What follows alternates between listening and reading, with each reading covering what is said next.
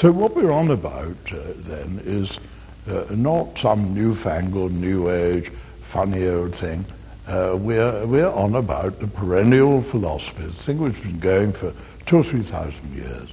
And the heart of the matter is always the same, which is that who we really, really are is not a product of the world, it is the origin of the world. And that God is nearer to me than all else. And here's the temple of the living God. And all of the great religions that are very, very, very heart of them say this. So we're on to the old story. But we do have some new vehicles there. And these experiments and these tools that we've been doing, I think are a breakthrough. And I say they're worth developing. I mean, they are a breakthrough because they make what had been advertised to be so difficult and so esoteric, so complicated, requiring an enormous investment in time and pain and suffering, making it available now. Absolutely obvious. Yes.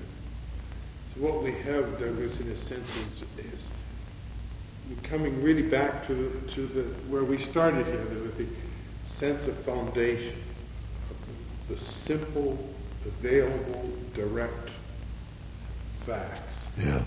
And the tools that we've used in this workshop really themselves are very simple, direct, and lead us to just appreciate and see what's so.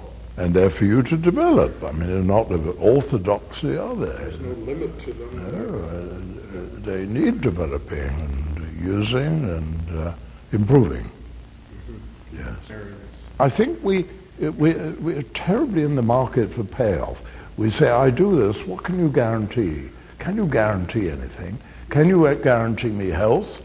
Can you guarantee good feelings? A ripe old age, free from rheumatism and 1,000 other things? Can you what can you guarantee? What can you guarantee? I don't think this is the. I think we just have to take what we get here, and we shall find it's full of blessing. But it's not the kind of blessing we put in an order for, probably. It's a different kind of blessing. And, I mean, I was rather tempted to say, one of the things I find is that when you remove the bung from your sauce there, because it's your sauce, you take the cork out and throw it away. Well, it's not here, is it? No bung here. Why, then you are flooded with, I think, greater energies. And you're not expending this enormous amount of energy hallucinating something here to tell people keep out, to keep people out with, and to make love difficult in your life. I mean, this is payoff, and it's naughty to speak like that, perhaps, but I certainly think it's worth looking to see if it doesn't happen to you. But I think the payoff is amazing, but it will be unique to you, and I don't think we can put in a kind of order. No, it's quite unpredictable. Very unpredictable. And so, again, it's a case of wanting what you get and not getting what you want. But you see, this is your assimilation of your will to the will of God. And Dante, again, his will, or one might say her will nowadays, his will is our peace. And of course, this is power, because if you're saying yes to the will of God, things happen as you will, as you wish. So his position of power, paradoxically, surrender of will, is the acquisition of the real will, isn't it? Again, that comes back to trust, that thing of trusting to surrender to this and to what emerges from this. And, again, I think we're not necessarily saying just go and leap off and without, take a step at a time and test this, and you'll find that, at least I've found, that I can surrender to this and I can count on it. And it isn't an overnight cure. It isn't overnight. No, and we must be patient. After all, we built up some very bad habits, haven't we? Hallucinating this thing. You don't get rid of it overnight. And you say, well, you've tried out for a week and it doesn't work, so you try something else. I mean, you've got to give it more chance than that. That's right. There's one very important point that we should touch on if we have time, and it's this, that I think most of us are fairly hooked on improving ourselves as human beings and working to make some kind of perfection there of ourselves. Halfway perfect, well, or at least very different from what we are now.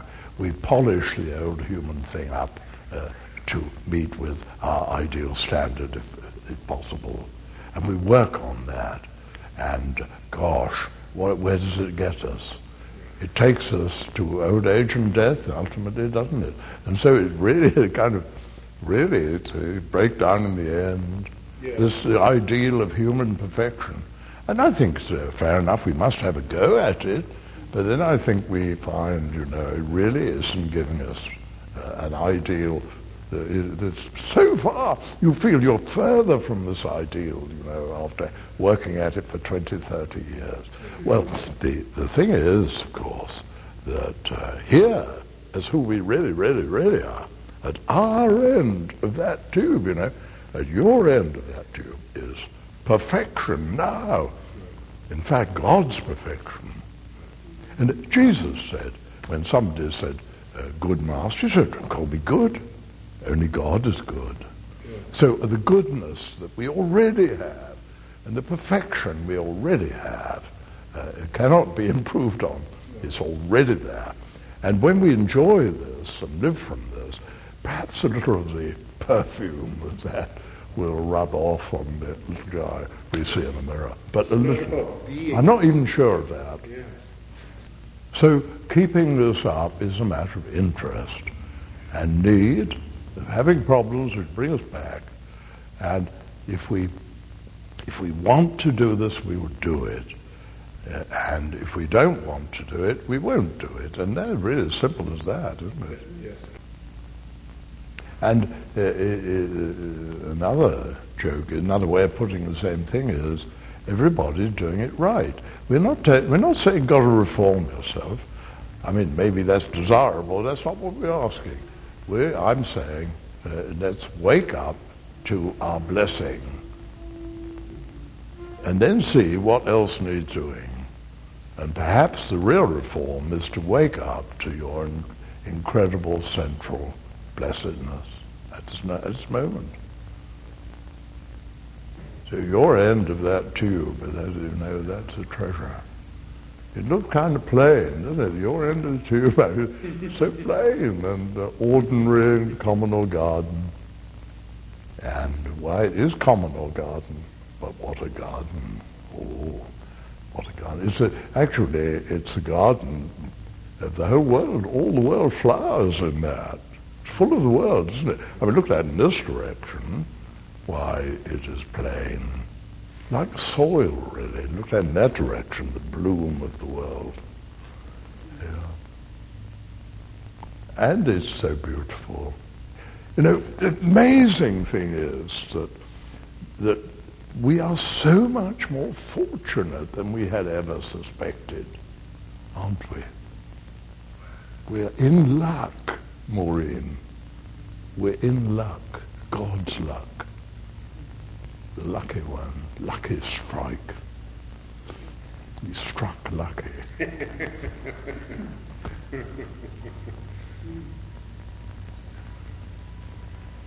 Well, how should we sum up this? What is the bring together all the we've done in the experiment? Can you give us something to remind us, a little slogan of some kind, to remind us to come back? Well, in a way, the theme for me, Douglas, has been come back to basics, or the basic. Come back to basic facts, particularly in the facts right here, and keep coming back. Yes.